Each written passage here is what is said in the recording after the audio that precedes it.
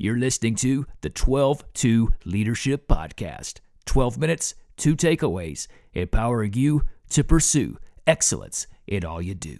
Hey, everybody. Welcome to 12-2. I am excited that you're here. My name is Brandon, and the topic we're going to be talking about today is don't freak out about feedback. The purpose of 12-2 is to inspire you to pursue excellence in every area of your life. And we do that every Wednesday at noon, live for 12 minutes with 2 takeaways. So today's topic that we'll be discussing, like I said, is don't freak out about feedback. And I wanted to bring that up because this is something that I have faced an uncomfortable feeling with, is giving feedback to people, because I usually was on the receiving end of other people would give me feedback for stuff. And then as I've grown in business and come into different areas, I've been in a position where I actually am showing other people how to do things, and now they're expecting feedback from me so that I can help them grow and help us grow as a team. And that was very uncomfortable for me because I was like, well, I automatically am the bad guy. Whenever I give feedback, I'm automatically, they're not going to like me. I'm going to do it wrong. People are going to hate me. They're going to quit, all of this stuff. But a couple of things that I've learned as I've been practicing this, I want to talk about 2 of them today, which you may already know them, may be a good refresher, or hopefully it's just helpful in some way. But it can feel pretty uncomfortable to try and give feedback to someone. And if you're going into it feeling uncomfortable, they're probably going to feel uncomfortable too. And then you're going to stumble over your words and, type something maybe you didn't want to type and just come across. And you're like, hey, how can I feel more confident knowing that I'm delivering feedback to this person the correct way? So let's look at that. I have 2 thoughts today. Our 2 takeaways in these 12 minutes are 2 thoughts. Number 1, these are things that have helped me that I've been practicing, is number 1, stay positive. And number 2 is stay focused. Jump right into the first one, stay positive. Now, I'd like to say at the very first, stay positive. I do not mean, oh yeah, everything's fine, it's great, just wanted to let you know if you could, maybe. That's not what I mean. Staying positive, I don't mean avoiding the topic and being their buddy and, being super just floofy words and that don't mean anything. That's not what I mean by stay positive.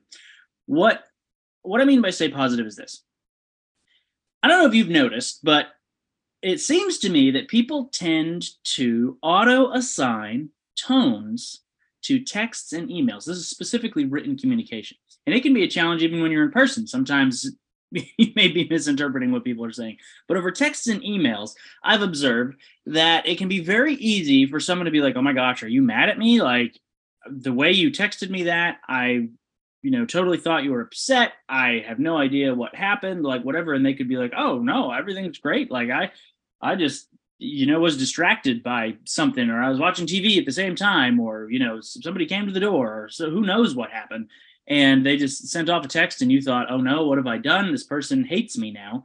And why are they so upset? And it ended up later, they weren't upset at all. It's just the way they phrased their communication. When they texted it to you, you received it and thought, uh-oh, there's a negative connotation to this communication. And I've noticed that you may have experienced this as well, tend to associate negative tones to things very easily. So if anyone who is specifically a superior in a business or someone I respect sends me a message that's just very straightforward and to the point, I think, oh, I'm in trouble.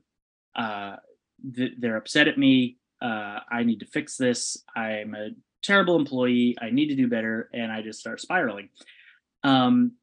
So I say stay positive because if you purposefully counterbalance the assumption that they will automatically create in their own mind that you're really upset and that you hate them by when you send them a text or send them an email with feedback, by counterbalancing that assumption, we can be purposefully expressive and purposefully use positive vocabulary from the start of the communication.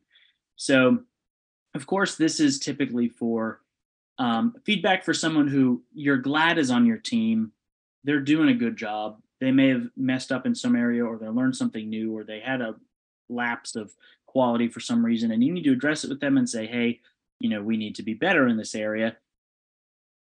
That's more what I'm talking about. I'm not so much talking about, obviously, if you have to let someone go because of a major offense, you're not going to be like, oh, hey, I hope you're having a wonderful day. Just wanted to reach out.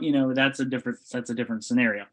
But in the case of someone that you're excited that they're on your team, you're excited that they're part of what's going on, and you want to help them elevate to what you believe they're capable of, this is more what I mean.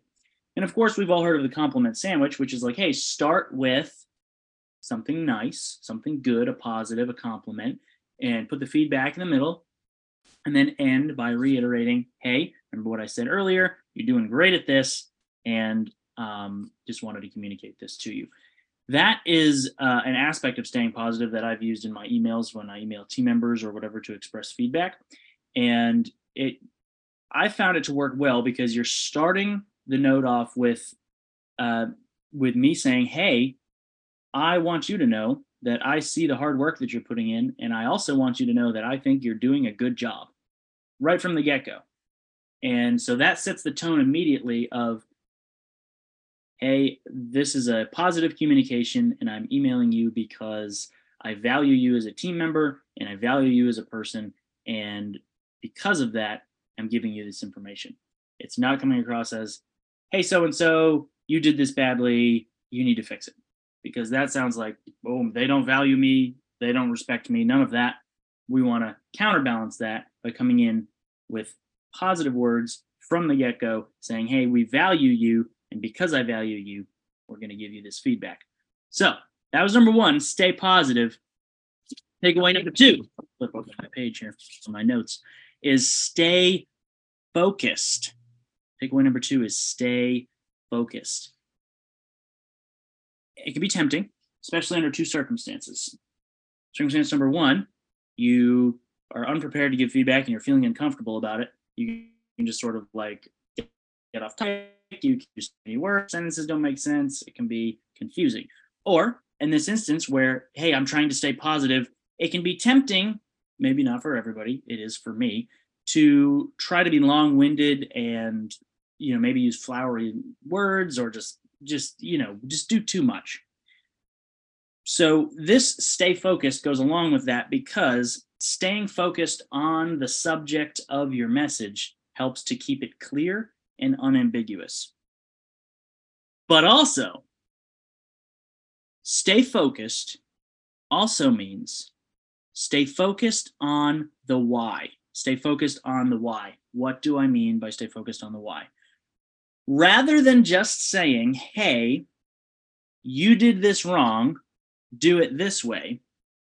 What if we came in and said, hey, you did this, and this was the incorrect way to do it because this is our company or team standard for this area, and that's what we strive to uphold. So the difference there, as I see it, is rather than just saying, hey, I saw that you did a thing, and I'm telling you did the thing wrong, and I'm telling you to now do it this way. That doesn't include, sure, the motivation might be, hey, if you don't do it that way, we're probably going to fire you, and there's going to be issues and problems. But for people that are excited to be on the team and that you're excited to have on the team, if we approach it from the perspective of, hey, I don't want you to leave, I want you to stay here, and I just wanted to let you know that as a team, this is our standard for this area, and I saw that you had a moment when you didn't meet that standard in this area, and I just wanted to check in with you and let you know that it happened. And I also wanted to remind you, as a team, this is the standard that we're striving for. This is the goal that we're going for because our mission as a company is XYZ. So I try and approach my communications when I have to give feedback to people, which is typically through email. I try and always approach those communications from the perspective of, hey, we are a team and we are doing this together. So me providing this feedback is helping the team stay strong and helping both of us serve our clients better. Because if we can tie the feedback to the team member's purpose on the team or in the organization, and also the mission of the company or the mission of the team, that to me is much more inspiring than, hey, you painted that red and you should have painted it blue, do better. It becomes, hey, you painted that red, and actually what we're really striving for as a team is we want to be able to paint these things blue really well, because when we do that, our clients feel appreciated.